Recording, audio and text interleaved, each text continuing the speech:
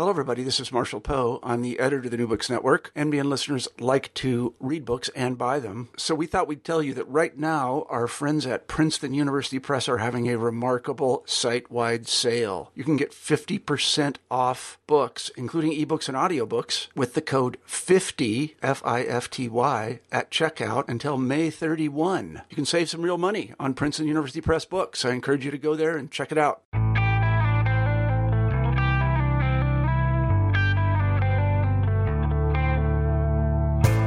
Welcome to New Books and World Affairs, and this is your host, Christian Peterson. And today I have the good fortune of speaking with Denis Dragovich about his new book, Religion and Post-Conflict State Building, Roman Catholic and Sunni Islamic Perspective, what is put out by Palgrave Macmillan in 2015. Denis Dragovich, welcome to the show. Thank you very much, Christian. Denis, before we get going, I was wondering if you could tell the listeners a little bit about yourself.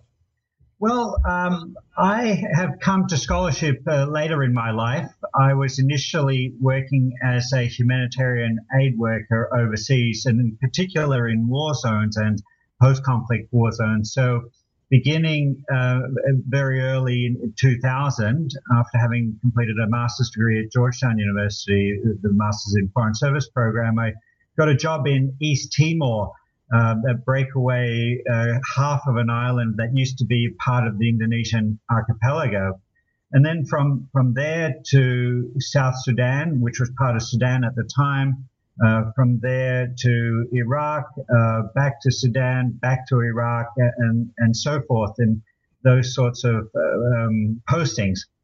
And some of the things that struck me while I was working that made me think about getting into some research and scholarship was that all of the time in every location that we were in, we would always be doing everything we can to replicate the systems and structures that work in our Western world, and often overlook, disengage or just ignore the local power structures, those groups that were so influential within the world that the people lived, as opposed to those structures that we thought were important. And one of the most important ones was religious groups. Now, in East Timor, it was the Catholic Church.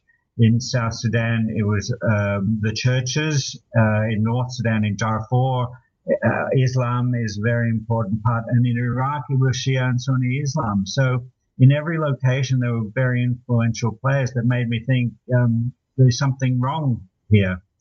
And so it took me some time and a degree of frustration with our efforts to say maybe I should do some research. And in 2011, I ended up in St Andrews University in Scotland to do a PhD in the School of Divinity. Now, that's an interesting distinction also that I think needs to be said, is that whereas most people and academics in particular, when they look at religion and the role of religion, they look at it as myths or as civil society organizations, and put them alongside NGOs or any other group. For the people within the communities that I live in, it was very different. It was a source of knowledge, inspiration, a path to how they should live their lives, a guide to decision making. And so the only way to study religion from that perspective was to embrace it. And that means engaging with theology, which took me to the School of Divinity at St Andrews University. So that's kind of the long answer to your short question about how did I get to actually studying this topic. So when you went to study theology, was that you came in with the idea that you were going to use this to write about the larger world, so it wasn't so much, you certainly wanted to learn more about religion, but did you approach it as a purpose of making your work applicable to state building, or is that just something that came about after the fact? No, absolutely. So intent was to learn more about where I was working and what we were doing wrong. Now, I certainly have an interest myself in religion, and I am religious, but it wasn't as if I had chosen to take the path of becoming a cleric, and then it just so happened that I chose to write a book about state building. It was the intent to begin with. The UK system of doing PhDs, it's very much from the get-go, from the beginning, you're on your own, doing your own research. So it wasn't, it was immersed in years of deep theological thinking. I was, from day one, allowed to engage with my topic. That's interesting.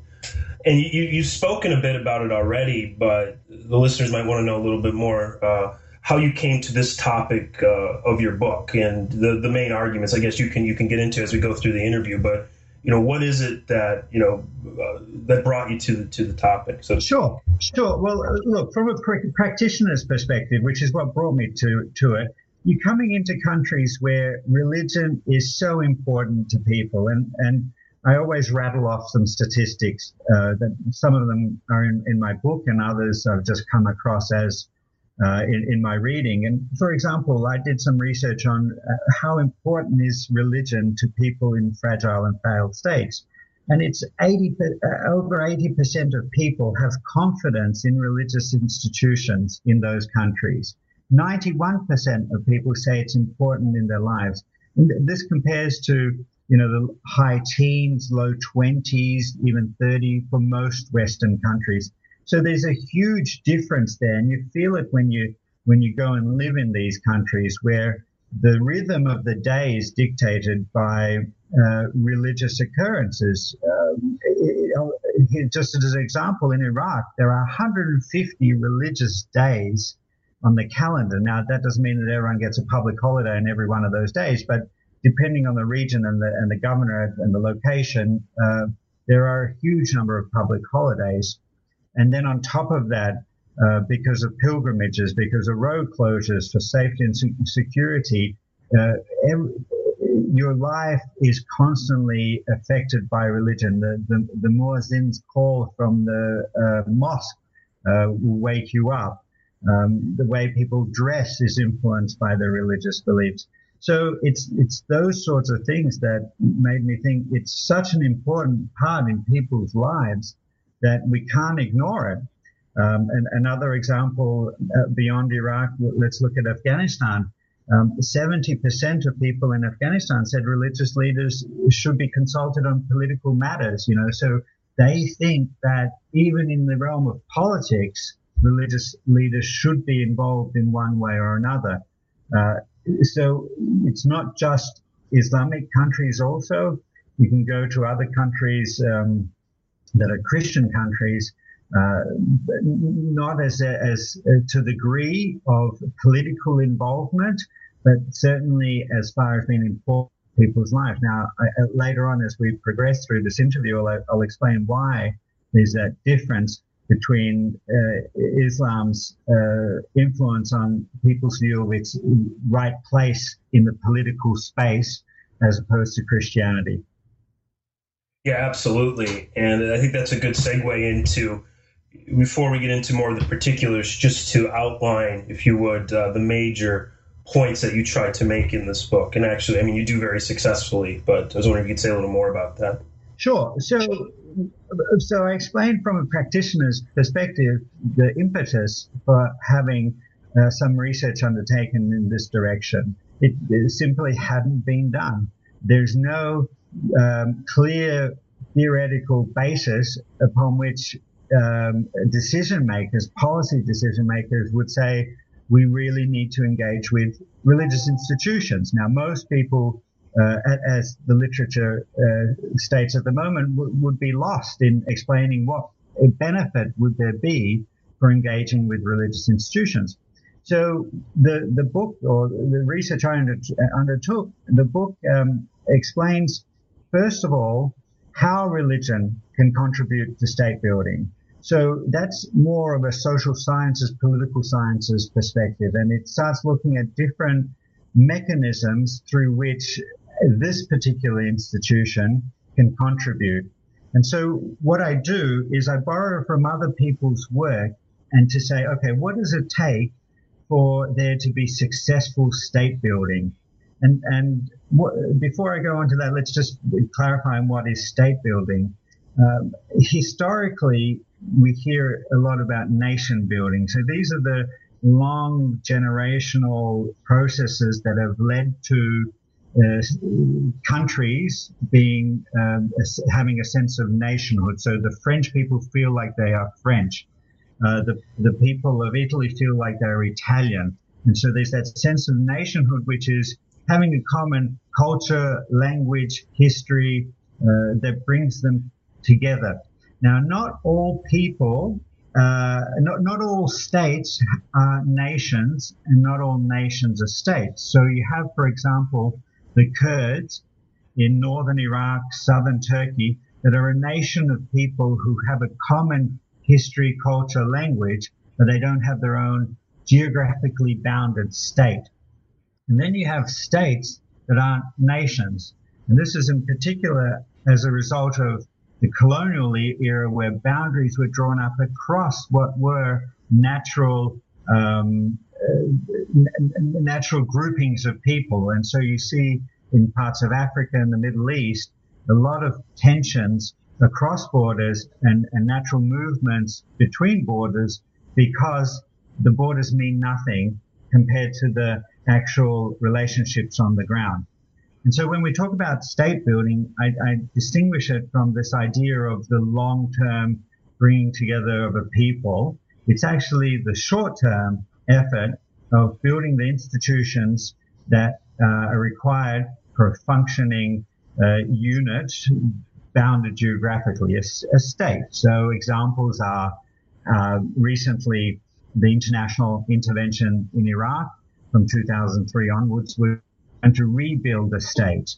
In Afghanistan, after the decimation of the authority structures and institutions during the Taliban, and then the invasion in 2001, there was an effort to rebuild the state.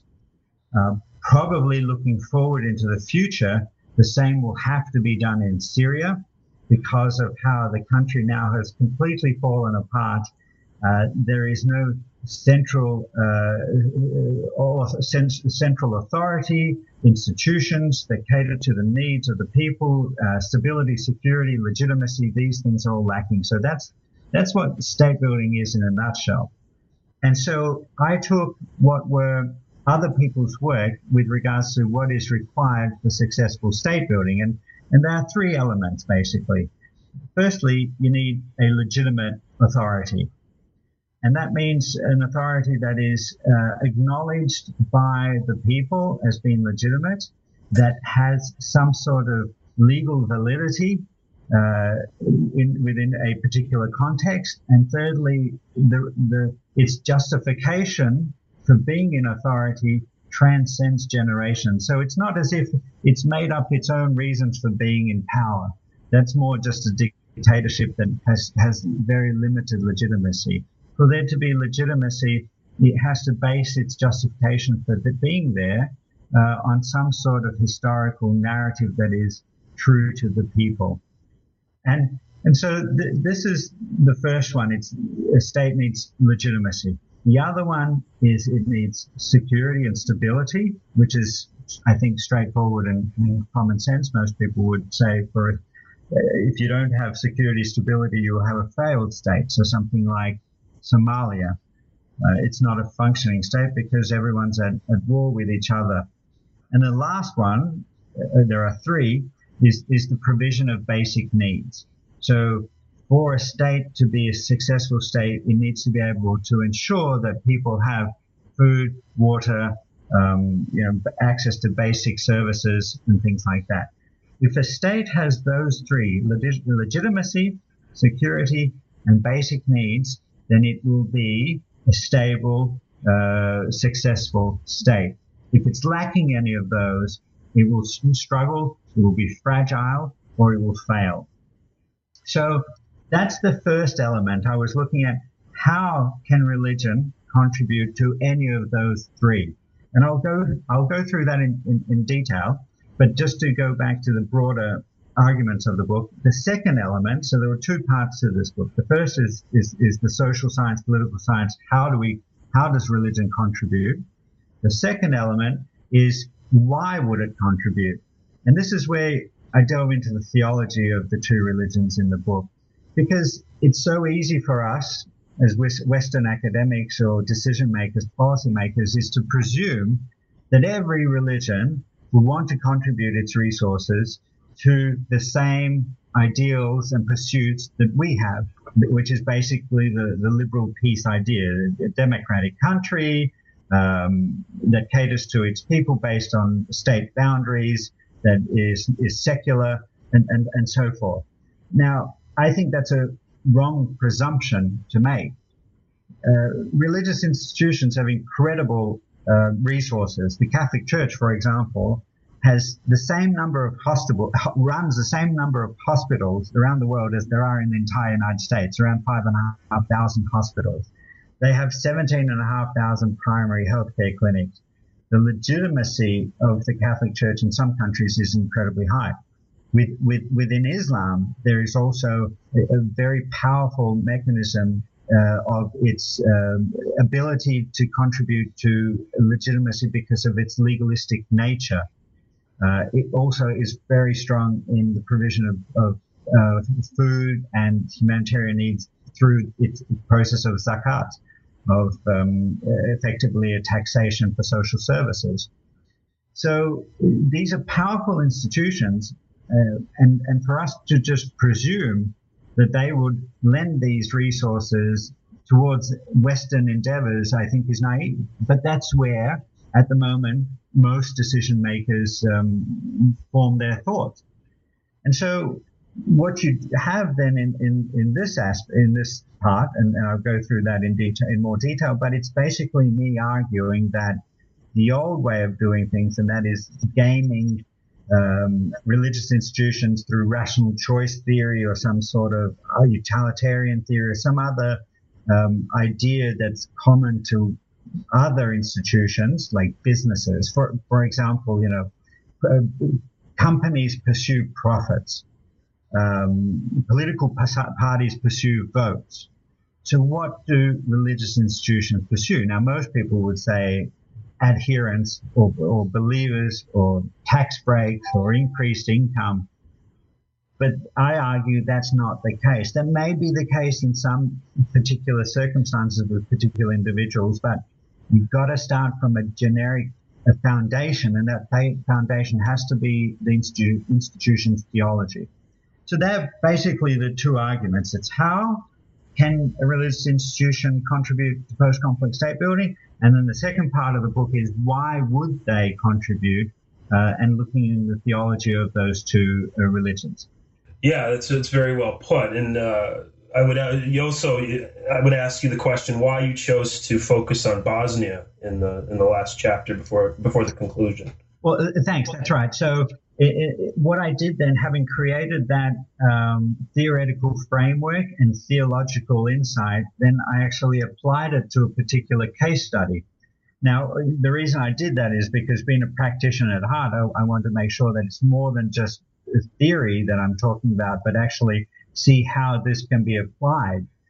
And one of the reasons I chose Bosnia and Herzegovina were because I can speak the language, having my parents come from that region, so that gives me a leg up and an insight.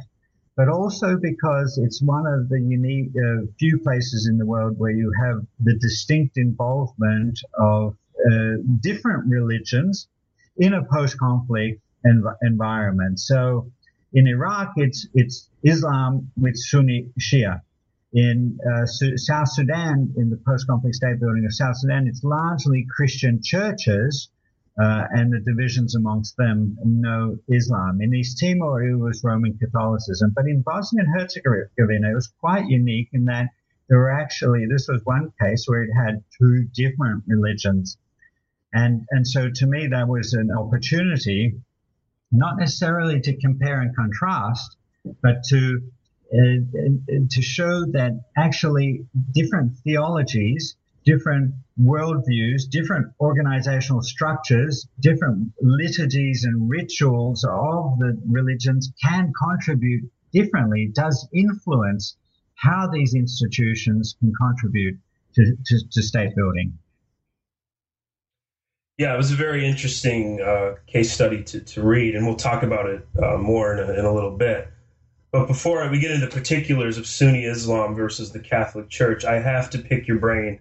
By training, I'm an historian, and just not to beat around the bush, but historians love contingency. They love, we don't really jump at the theory building of social science, and it amazes me that the more I read, I see modernization theory keep coming up as something that people put a lot of stock into, or rational choice models.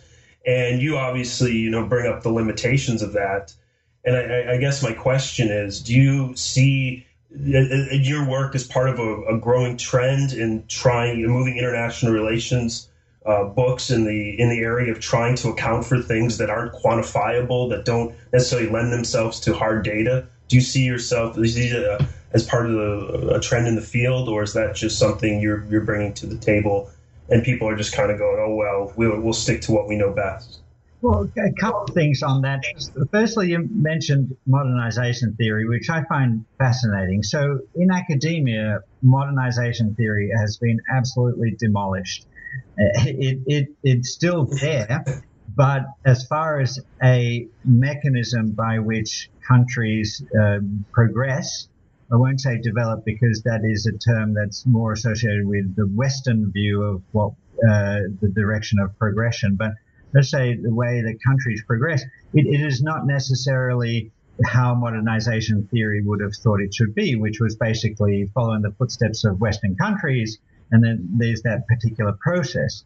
And that, how it ties into religion is that part of the process of modernizing is displacing the role of religion from the public square to the private sphere. That's one of the fundamental elements of modernization theory with regards to religion. Now, in academia, that's been absolutely demolished.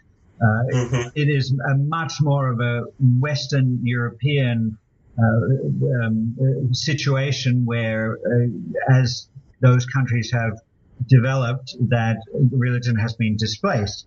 In other countries, it's not the case. In particular, the United States, religion has not been displaced in any measurable way.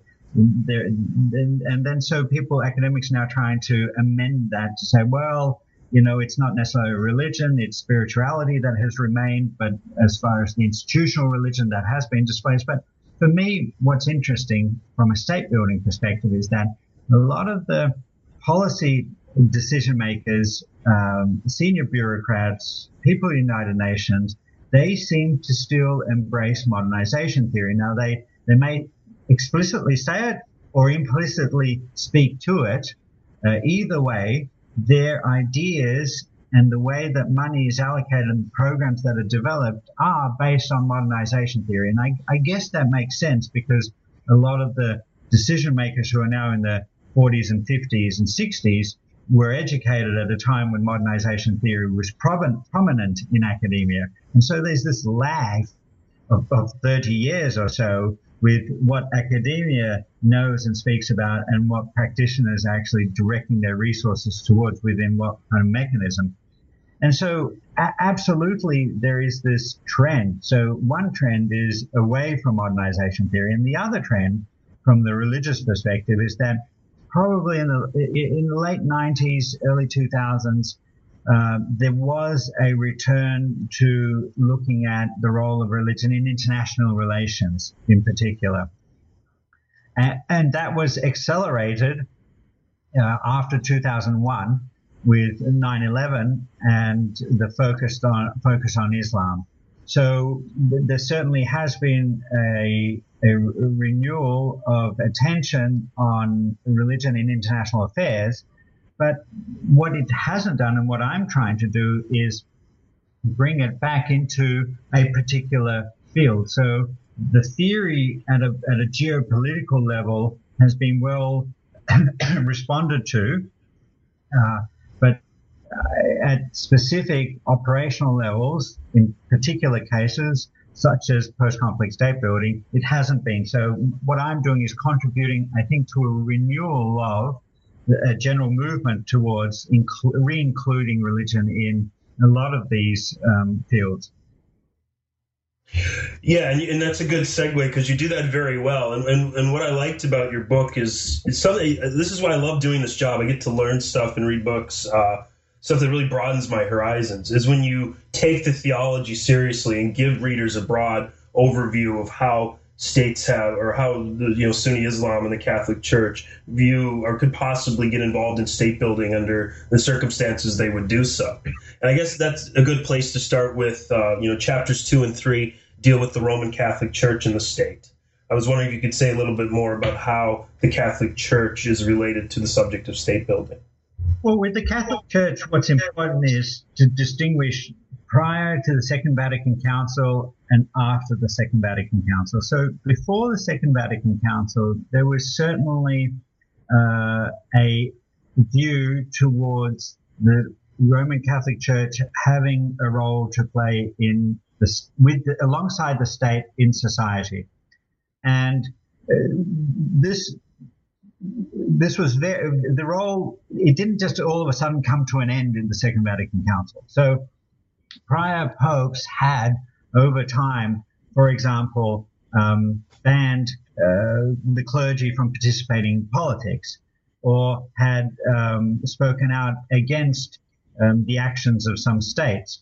And so that was all coming to a fore at the Second Vatican Council, where there was a document, Nostra Aetate, where it talked about basically the separation of church and state, and the role of the church being alongside the state as opposed to being a part of the state. And so there was it's the freedom of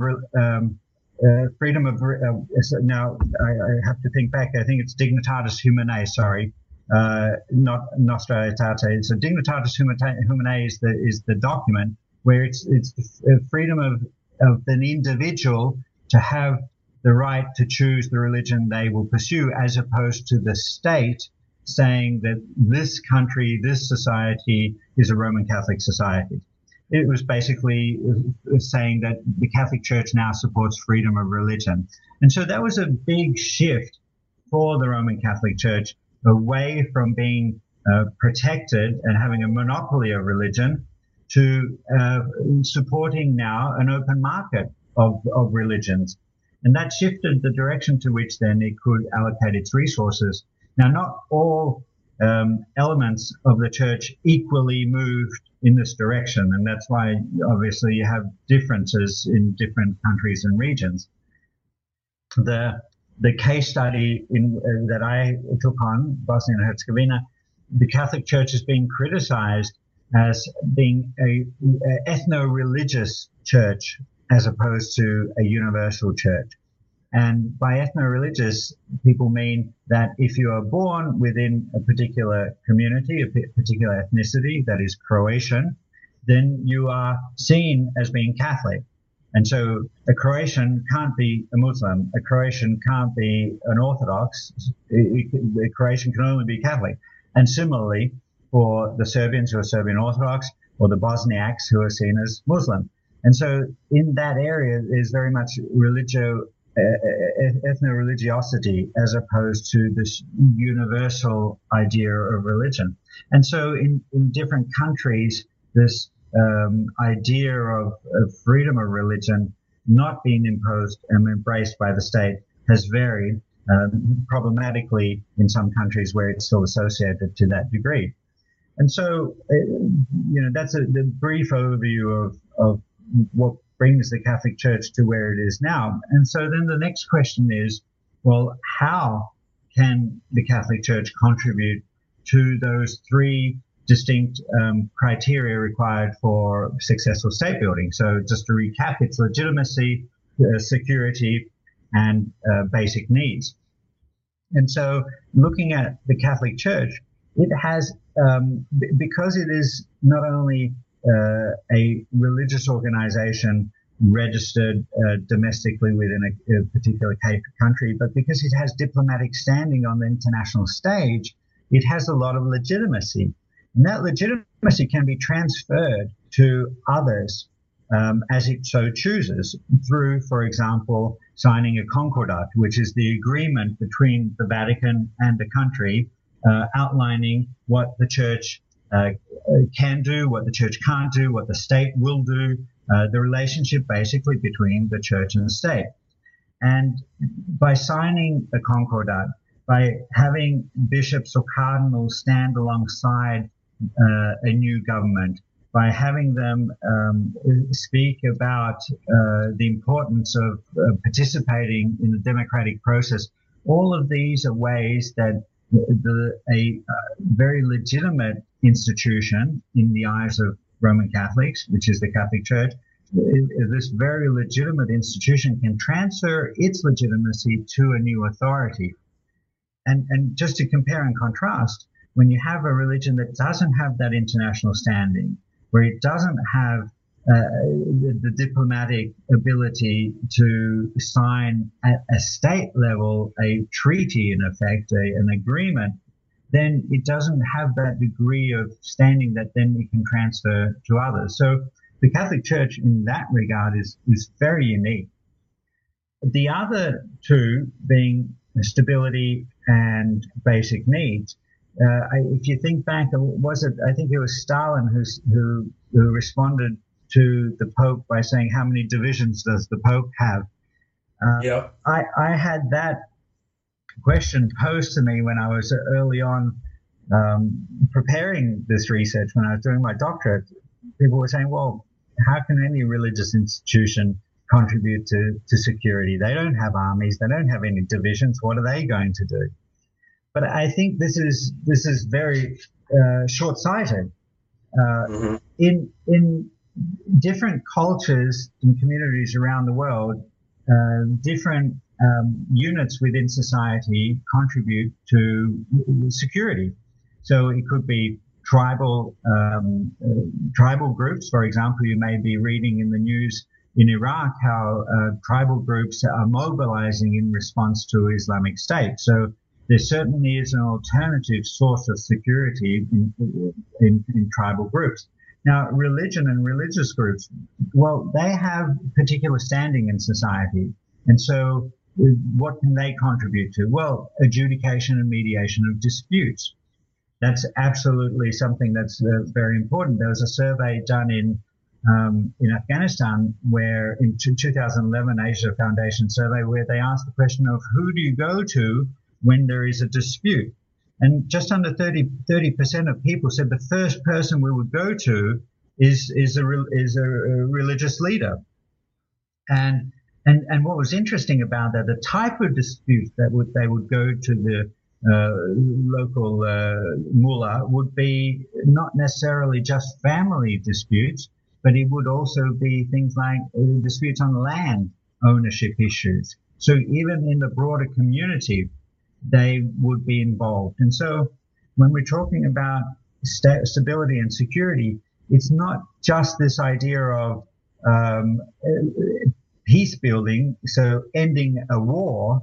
What matters to communities is not necessarily the war, which is the big picture, but what matters is local crime, extortion, kidnapping, people taking property, land disputes, environmental degradation. All of these more localized stuff can contribute to instability. And that's just as important as the big, higher level peace building element that most international people are focused on. So this is just a segue here. This is part of the problem of the international community's response to failed states, is that the only way they can respond is send more soldiers or more police force into a country. But a soldier or a policeman who doesn't speak the language, doesn't understand the culture, isn't connected to the community, can't really delve down and respond to these local level sources of instability and insecurity. Only local people can, only local groups can. And this is part of the problem with why we've had such a lackluster history of success with state building. So what else can religious institutions contribute? Okay, adjudication, mediation of dispute. They also can contribute to building social capital. This is important because especially in countries where the conflict has led to different bonded groups separating and conflicting. So, for example, in Iraq, Sunni and Shia groups. These are two fundamentally separately bonded communities, and that's the tension within that country. And if a religious institution can help rebuild the ties that bind society together, then it can contribute to reducing insecurity and instability. Now, there's been a lot of research about this and whether social capital actually does reduce crime levels, whether it does contribute to stability. While that research hasn't been done in war zones, it has been done elsewhere, and it has shown that it is the largest driver or component that can be measured as contributing to reducing crime. Because once people get to know each other, once communities are integrated and there is some levels of trust built between one another, then crime reduces. So social capital is really important. Back to the Catholic Church. The Catholic Church, through its diocese and its parishes and its priests and other clergy and lay officials can play a role in reaching out to the community, but it all their theology. It depends on how the local people interpret their theology. So, for example, again with my case study in Bosnia and Herzegovina, the focus of the Catholic Church in Bosnia and Herzegovina was very much inward focused. So it was more about ensuring that the spiritual needs of the flock are being met, as opposed to outward focused, which we would be more familiar with in the United States or Australia. And that is through, for example, organizing volunteers to go and help the poor in communities, regardless of their faith, regardless of their ethnicity. Volunteering is a fundamental mechanism through which social capital can be built, because it's a means through which you are consciously dedicating time and resources to building your society that you live within, and it's a mechanism then through which then you can build bridges across those differently bonded groups. It's different to doing a paid job where you're doing it for a particular reason. So if the Catholic Church focuses its community on building bridges across these bonded groups, then it can contribute to building social capital. If it's inwards focused, if it's focused on spirituality, less likely to do so. And the one of how a church can contribute to public security is socializing civic values. So basically, it's making sure that the sermon talks about issues that are relevant to society, about not just the individual and how one can ensure to live a better life inwardly or for their family.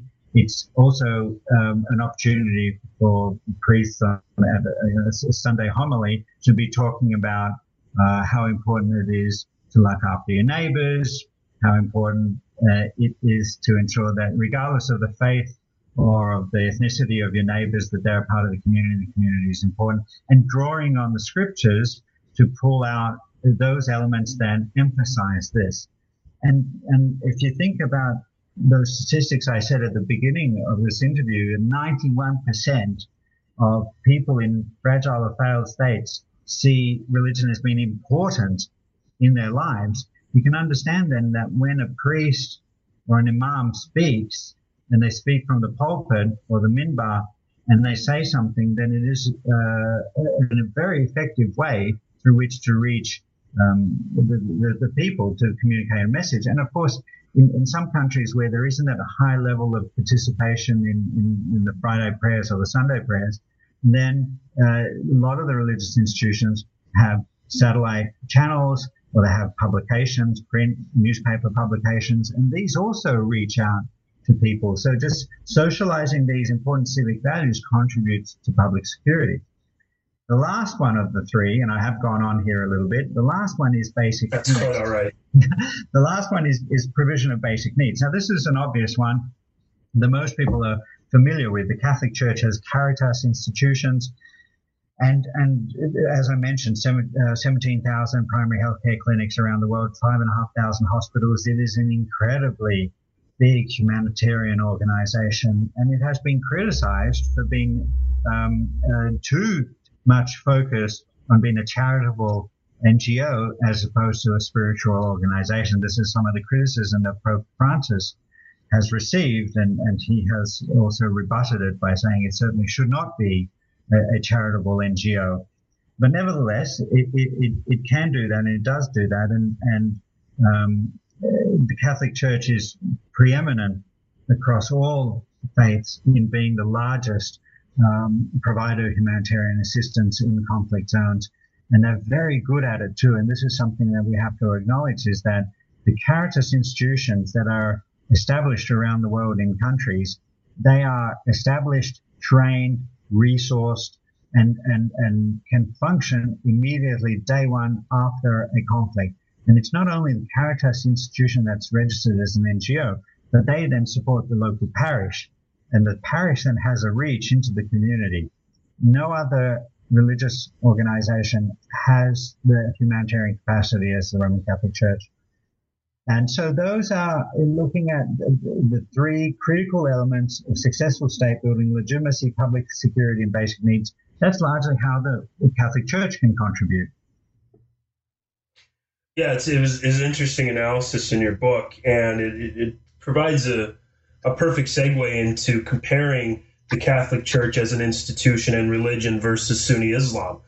And this, just from not knowing a lot of the ins and outs of the topic, it would seem like to distill the Sunni Islam and state building would be a daunting task to undertake, with all the different schools of thought and the different approaches to Islam in the world. Did you find that harder, or they were both equally hard? Am I just crazy by asking a question like that? No, you're spot on. With Islam, it was so much harder because with the Roman Catholic Church, there's a single institution with a number of documents that you can refer to: the Catechism of the Catholic Church, the canon of the canon laws. And so it's easy to be able to look them up, look up the encyclicals of the different popes, look up the documents of the Second Vatican Council, and then use that as a basis when I was doing my field research and engaging with the priests and the bishops.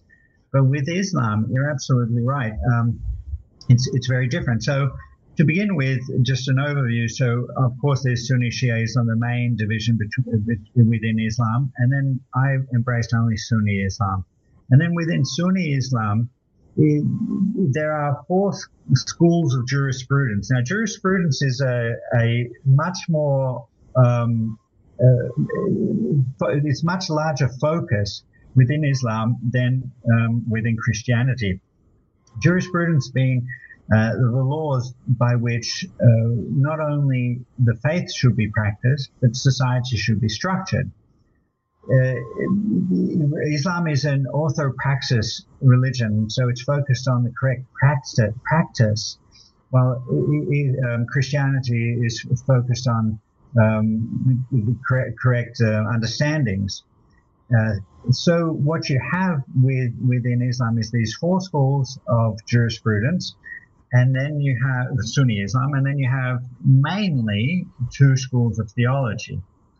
Of those four schools, one, which was Hanafi school of jurisprudence, the others are Hanbali, Maliki, and Shafi. I chose Hanafi because I needed consistency with the case study, and that is Bosnia and Herzegovina. In Bosnia and Herzegovina, Hanafi school of jurisprudence is the primary one that they abide by. And that Hanafi school emanated largely from the Ottoman Empire, though its roots are earlier than the Ottoman Empire, but the Ottoman Empire spread it and entrenched it. And so countries that were formerly of the Ottoman Empire largely, say, are Hanafi. Hanbali, which is a lot more literalist school of interpreting the scriptures, so the school of jurisprudence is one that has a lot more focus on literalist rules. That's largely in Saudi Arabia. And then you have Shafi and Maliki, which are looking at West Africa, North Africa, and the other in Asia, Pacific, Asia area. So what distinguishes these largely are the prior rulings, and then prior to that is the rules by which they interpret the scriptures. And the scriptures, when I say scriptures, I mean the Quran and the Hadith. The Hadith being the sayings of the Prophet Muhammad. Now, when you interpret, when a scholar interprets these documents, these sources, to get the meaning out of them, you can literally read them, or you can read them through the use of metaphors, analogies, similes, and so forth. And so what distinguishes these schools is the emphasis upon these tools for interpretation, as well as the breadth of the sources that they use. So while the Quran and Hadith are common to all, some will then extend a little bit further and say, well, if there's consensus amongst the community, then we will also take that as being affirmation that this is the will of God. So what's called ijma, the consensus throughout all of the scholars now. That's another question then, what defines consensus? Is it the entire community? Is it particular scholars? These are all different layers of questions that have been asked through the centuries. Now, none of that necessarily was relevant to me, because rather than me interpreting what Islamic theology says about state building, what I do is say, okay, now we've got a broad picture of how decisions are made within Islam when it comes to important aspects of society. What I'm going to do is make sure that those questions that are key determinants relevant to post-conflict state building are clear. And I take those out, and that's what I focus on. So I don't say that this is right or wrong. I'm not saying that this is what they should or shouldn't believe. I'm not reinterpreting the sources.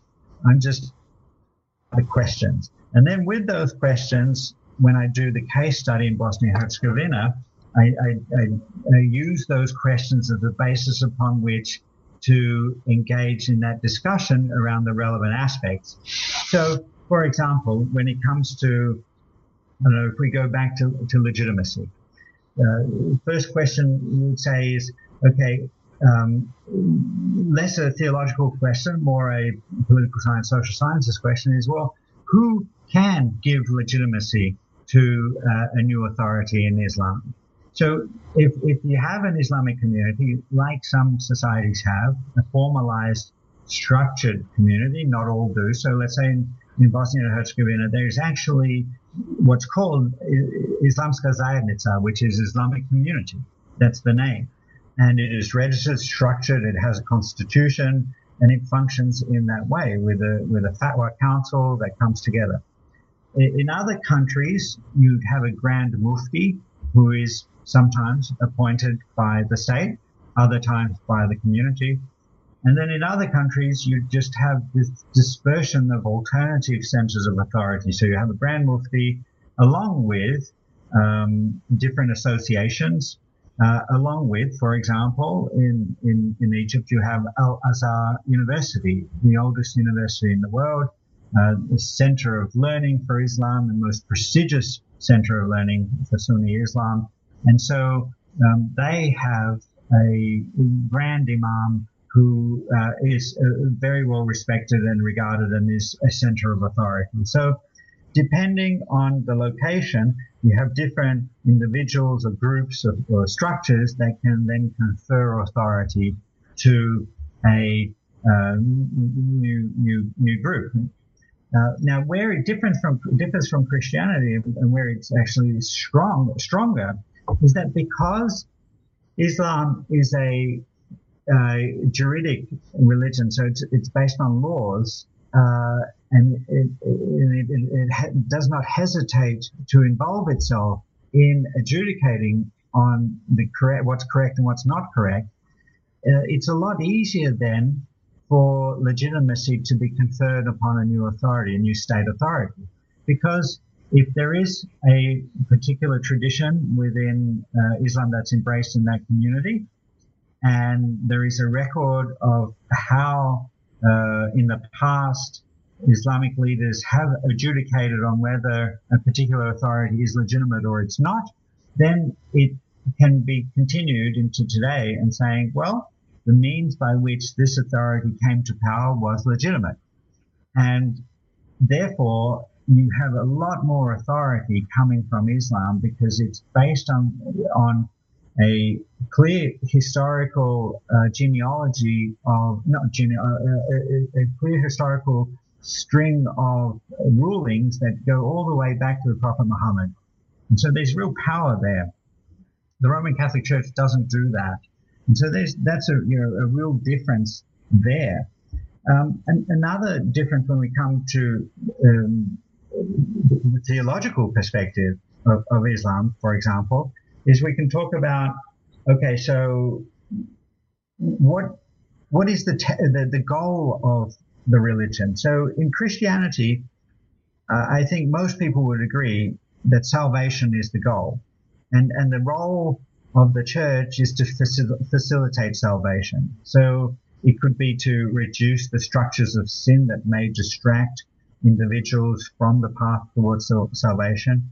It may be, from the Catholic perspective, the provision of the sacraments, which then facilitate grace that helps individuals to lead a better life or understand the direction that they should go. Now, Islam doesn't have that role for its institutions. There are no sacraments that the institution needs to provide. So the question then is, well, what would motivate an Islamic institution to contribute its resources to rebuilding a state? And to answer that question, you need to go back and say, well, what is the goal? What is the ultimate goal within Islam? And overwhelmingly, that is, within a social structure, it is justice. It's now, what does justice mean? That's often where it's disputed, and that's where people then go in different directions. But largely, justice is not just an inward-looking focus. It's not about yourself.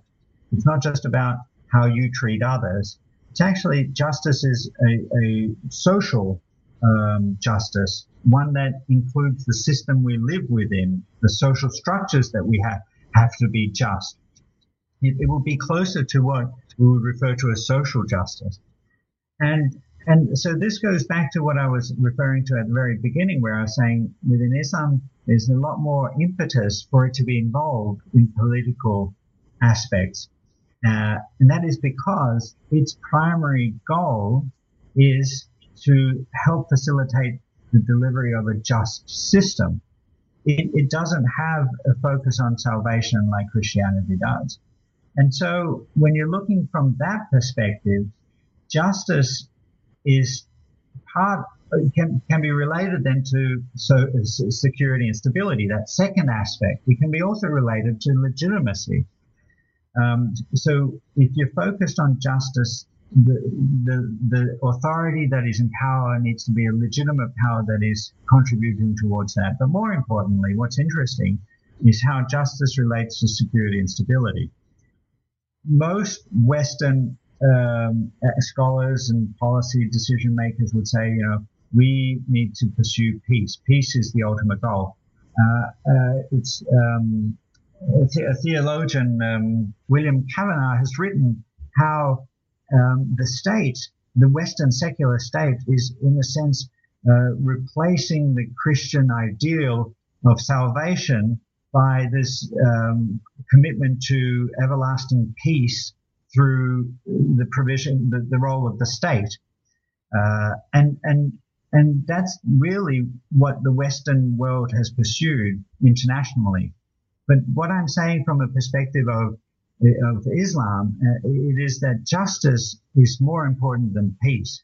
In some cases, peace may have to be given up because it will not be a just peace. And this is what's important when we're looking at, will an Islamic institution contribute its resources to stability and security? Well, if the peace that has been arrived at isn't a just peace, then no, it will not. And that's the distinction where we start seeing the possibility for Islamic institutions to legitimately pursue other directions that don't align with the Western state building effort. Now, the last part, the basic needs, from an Islamic perspective, let me just begin from a Catholic perspective. Providing alms, providing charitable giving will help an individual if it is genuinely given from the heart to move closer to salvation, to achieving salvation. But there is little role or impetus for the institution of the church to provide charitable giving, even though it does in a, like I said, in an incredible level. But the way it explains itself is that actually the church's role in providing basic services is to ensure, and this is drilling down into the theology, is that to ensure that people have access to the economy of salvation. And so that means that they can actually participate in making the choices that will either allow them to move closer to being saved or not.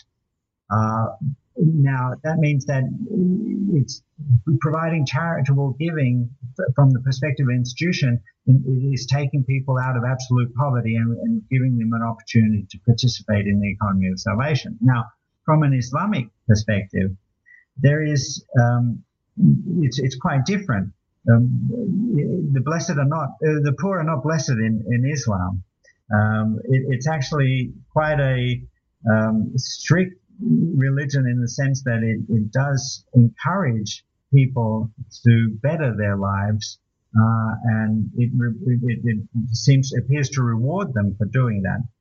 So what is the purpose of the provision of, why would an Islamic institution provide resources to basic needs or humanitarian resources? Well, one of the answers is that when a particular theologian, Sayyid Nursi, talks about how it's very difficult to balance all of the competing directions that one gets from reading the Quran. And the way he explained it was, well, Allah has 99 names. And trying to balance all of those 99 names is the goal that you seek in life. And so, for example, one of them may be mercy, and the example he gives is a mother who hears a child crying may well give the child chocolate, being merciful. In the wisdom and the mercy is one of the important aspects within Islam, finding that right balance. And there are, like I said, 99 names, and so finding that balance between all of those. And so from the perspective of basic needs, why would an Islamic institution contribute? Well, I guess I draw upon that sort of analogy and say that there is an importance that society is a just society, that everyone has access to a bare minimum basis of humanitarian needs, but without the negative being without creating a dependency. So that tension between mercy and wisdom is similar to our provision of services, humanitarian services, without giving too many where we create dependency, which is a common problem in international development. Communities become dependent upon the aid that is being given to them. So you can see here, I'll wrap it up. It's basically the theology of both of these institutions really does influence how they allocate their resources, but not all of them in every location around the world will follow what I've just described. Some will provide a particular emphasis on one area of the teachings, and another will find other sources and focus on that. It's interesting you mentioned that, and in general, I found the chapters on Islam very eye-opening in many respects. A couple of things stood out to me. On page 95, you mentioned that, contrary to popular belief, that there's a separation of church and state in Islam that some people don't pick up on. I thought that was interesting, and I was wondering if you could say a little more about that. And another thing that I found interesting was, and I'm paraphrasing, I believe, but the idea that peace and justice can be served by letting events play themselves out. I think it made me think about how events unfolded in Iraq and in times in Afghanistan, and it kind of crystallized in my mind. That made perfect sense, how Muslims at times were responding to state building problems in their nations, if you want to use that term. Yes. So the separation that you speak of, historically, the scholars have had a very special role in Islam, and sometimes they have been fated by the rulers.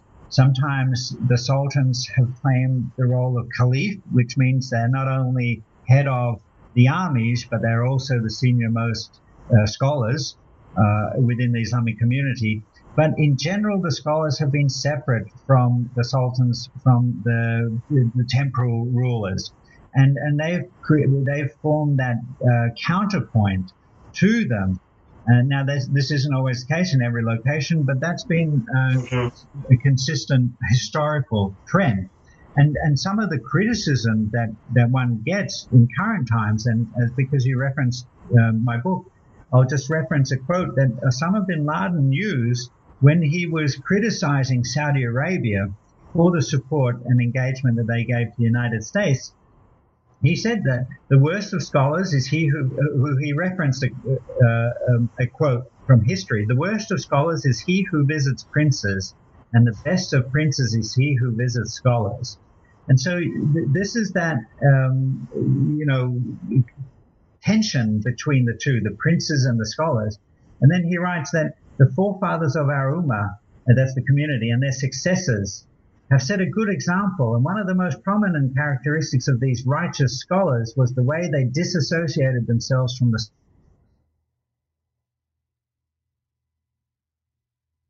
in the Middle East with Islamic State. You have the Caliph Ibrahim, they call him Abu Bakr al-Baghdadi, and he has a separate council that looks after the interpretation and the application of religious rulings. Now, he obviously has authority over it as being appointed as Caliph, which, as I mentioned, includes them both the military and religious leader. But nevertheless, there's an acknowledgement that there's importance of that separate Shura council, that like a fatwa council that they have. Now, your second question about peace and justice, absolutely, there's that tension there. And one of the problems is that there's this perception that peace is the ultimate goal. And if I can just recap here a short vignette from the Quran. It's in 1866, chapter 1866, verse 66. And so the idea here is that Moses was traveling on his way and he came across a bondsman, God's representative on earth. And as they were traveling, Moses saw him doing things that he didn't understand and disagreed with. And these things included the bondsman putting a hole in a boat that the fisherman owned. He actually killed the child, and he made other children just dig a hole in a random place at a random time. Now, from Moses' perspective, he was frustrated that why on earth would someone who's God's person be killing someone else, be damaging, destroying the livelihoods of other people? And his response was, the bondsman's response was, well, what you did not see was that as I destroyed the boat that the fishermen had, the king's men were approaching and they were going to take that boat away from the king. But now, because it had a hole in it and it wasn't seaworthy, they let it be. But it was easy for the fishermen to fix the boat. The child was killed because the child was going to grow up to be an evil child, while the parents deserved a good child and they were to have a good child subsequently. The children, the orphans who were told to dig in some random place, they were told to dig there because they were good orphans. They deserved a better life, and buried there in that hole was treasure. So the point being that we as humans, we can't foresee the consequences, every consequence of our actions. So what we think is good, peace, may not necessarily lead to justice. Only God knows what justice is. Only God can foresee what it is. And the only way that humans can contribute to that is by abiding by the word of the Quran and the Hadith, what God had conveyed through the Prophet Muhammad. And so that's why, from an Islamic perspective, one would say, well, if I'm going to contribute, if this peace doesn't abide by the justice that God has conveyed through his scriptures, then I'm not going to support it. And so that's that very clear tension. Yeah, absolutely. It was interesting reading. I can't do justice to it, and I have time considerations. Some of the other stuff about how you talk about enforcing community morality, and I believe, I don't know if I'm pronouncing the word right, the influence of the jinn on people. I have to admit my ignorance. I'd never heard of that before. So I found that's interesting reading for our listeners. You pick up this book, you'll be certainly learn a lot from the chapters on Islam. In conclusion, I guess the place to go would be to say perhaps a bit more about the situation in Bosnia, Herzegovina, in terms of, you can lay it out on the table, but in terms of the tensions between the Franciscans and the Catholic Church, as far as, ethnic tensions and so forth, and the place of Islam in Bosnia-Herzegovina as it relates to state building. Sure. So what's unique, let me tackle Islam first. What's unique about Bosnia and Herzegovina is that it actually has a structured, authoritative institution representing Sunni Islam. So it's odd in that sense. And this institution has a constitution. It has different arms, a fatwa council that disperses fatwas depending upon the questions that have been asked. It has a Rais al-Uluma, which is like a grand mufti, like the senior most mufti who is consulted as required. And so in that context, it was a very powerful institution by which it could contribute to the state building process. But interestingly, it didn't fully utilize some of the aspects that I talked about earlier in this interview. So when I met with the muftis and imams in Bosnia and Herzegovina, I asked them, for example, did you use the traditions or the jurisprudence, the historical jurisprudence within Hanafi Islam that would have legitimated the new authorities that have been elected here? And they said no, they didn't do that, although they could have, because it really did tick all of the boxes, the processes through which the state building process had occurred. Now, the reason they said that they didn't was because there was that period of communist rule in the former Yugoslavia, where when the religious leaders were allowed to have a public voice, they were mainly focused inwardly on, on history, culture, practice of religion, and not on the social aspects of religion. And one of the scholars who's a senior scholar within the Islamic community in Bosnia and Herzegovina criticized this to me. He said, this is one of the problems and failings of our up and coming and senior clerics, is that they are not engaged fully in the social aspects of Islam. And so that was an interesting point there. Now, from the basic needs perspective, again, looking at the three components of state building, they were very poor there because they weren't organized. They didn't have a humanitarian body. There were other Muslim NGOs that they supported, but very poorly resourced. Now, if you look at the Roman Catholic side, they also had the strengths and weaknesses that were unique to Bosnia and Herzegovina. As you mentioned, the Franciscans and the diocesan aspect of the church. And so the Franciscans, being a religious order, they had come there effectively as missionaries in the 15th and 16th century and had stayed there. And only after some time, now if I remember correctly, it was only after the Austro-Hungarians had taken over that province of Bosnia that the church had made it as a diocesan establishment. That means a part of the normal hierarchy and structure as opposed to missionary lands. And so there's this tension where the Franciscans actually shouldn't be running parishes, but they are. They should be moving out of playing those roles and handing it over to the normal parish, diocese, province structure. But that is creating some tensions, and some of those tensions are evident in the roles that they play. Now, the Franciscans, having a lot more historical roots in the community, have a lot more legitimacy in the eyes of the people. But the church a little bit less so, because it's associated with Croatians. As I was saying before, it's an ethno-religious type of religion, and so it's associated with actually what has become a separate state. And so some people see it as having less legitimacy. And I think the Roman Catholic Church took that into account, because they didn't rush to sign a concordat with the government of Bosnia and Herzegovina. They didn't rush to establish different ordinariates that are like, outreach to the military or other structural elements that are standard in any country within the Catholic Church. And so it was this slowly approach, which has worked well. But that tension between the Franciscans and the Catholics has then weakened its ability to legitimize the state.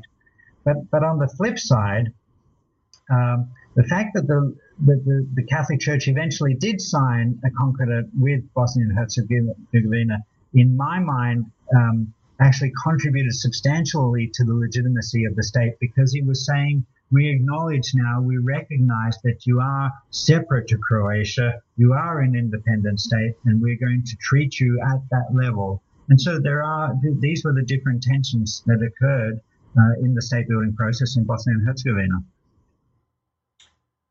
Excellent. I hate to do this, but I feel obligated to draw on your vast experience and vast knowledge of the subject to more or less tell us how to save the world.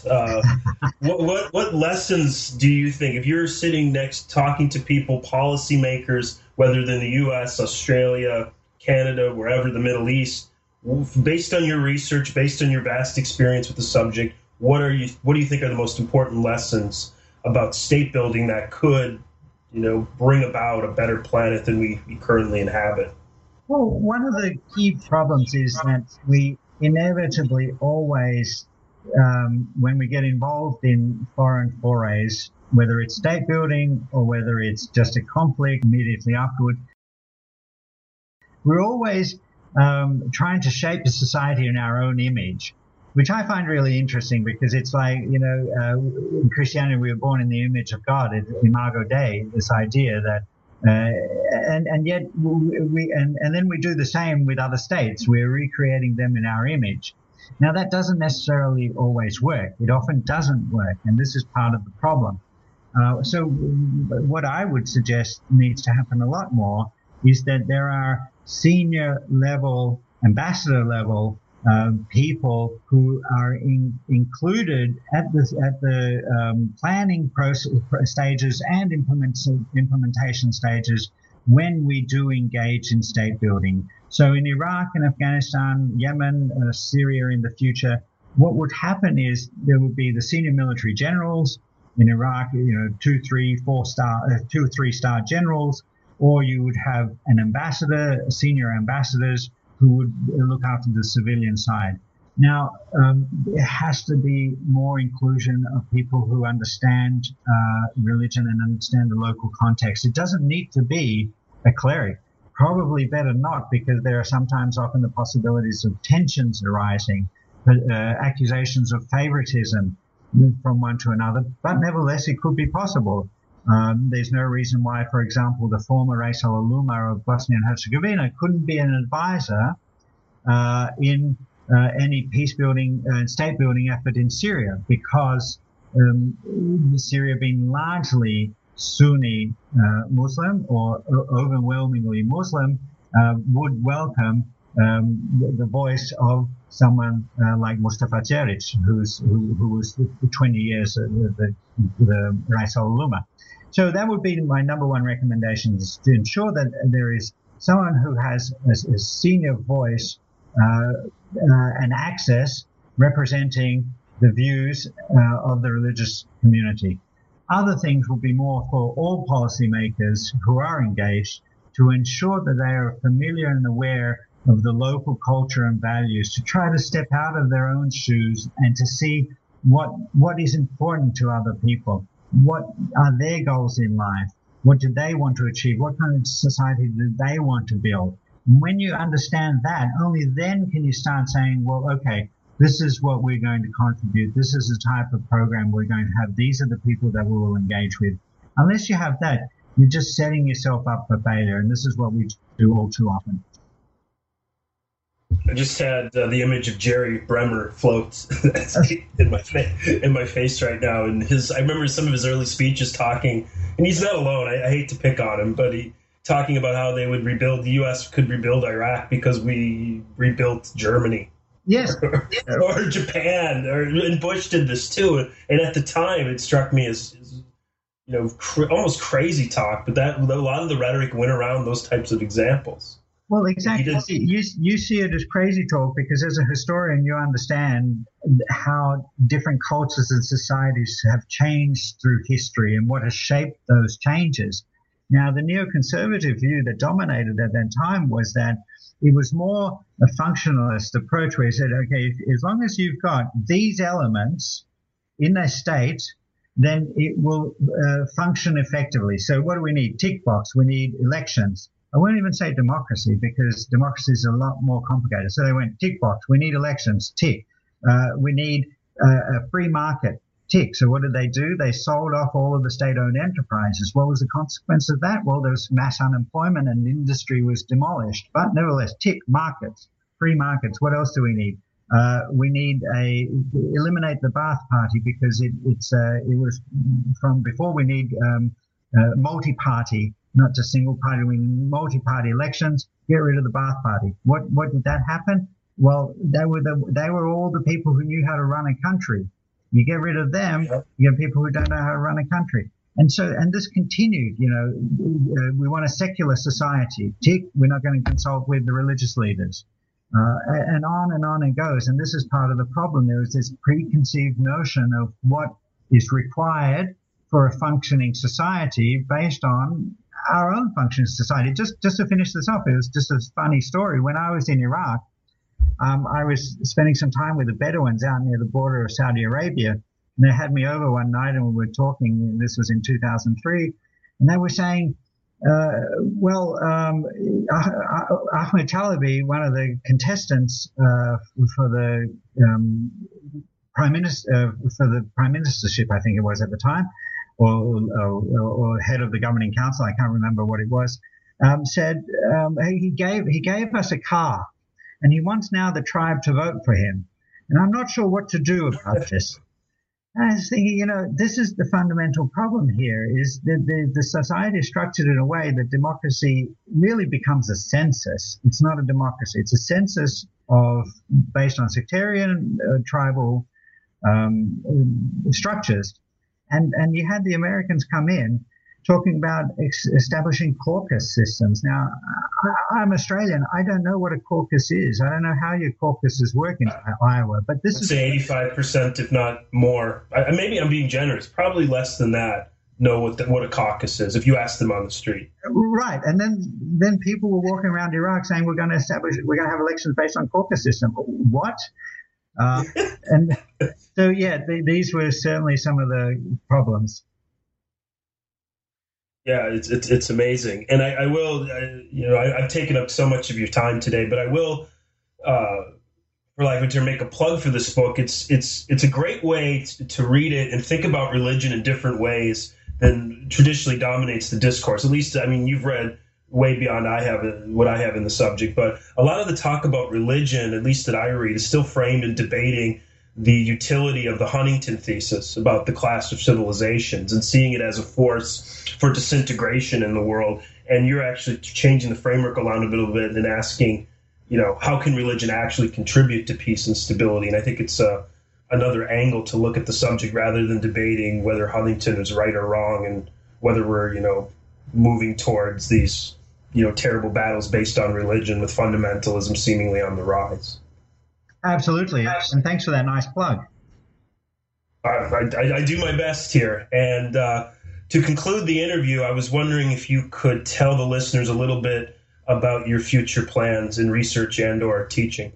Well, my focus at the moment is to look at Syria and specifically starting to look at the religious institutions there. I hope to have a paper out sometime next year in a similar way structured to the chapter I did on Bosnia-Herzegovina, and that is looking at what are the different religious institutions, what are their theologies, what do they believe in, how are they structured, and then marry that up to what is required for successful state building, because sooner or later, eventually, Syria will have to be supported by the international community in its efforts to not only bring peace, but rebuild the state. And when that happens, we have to understand the religious structures there and what level they are capable of contributing to that state building process. So that's my focus of research at the moment. Sounds interesting. Once again, Dennis, thank you for speaking with me. To the listeners out there, you'll benefit from reading this book. It's an interesting read. It gives you much food for thought, and I certainly learned a lot from it, and I wish you the best of luck down the line with your endeavors. I appreciate it, and thanks for doing this. I love your podcast.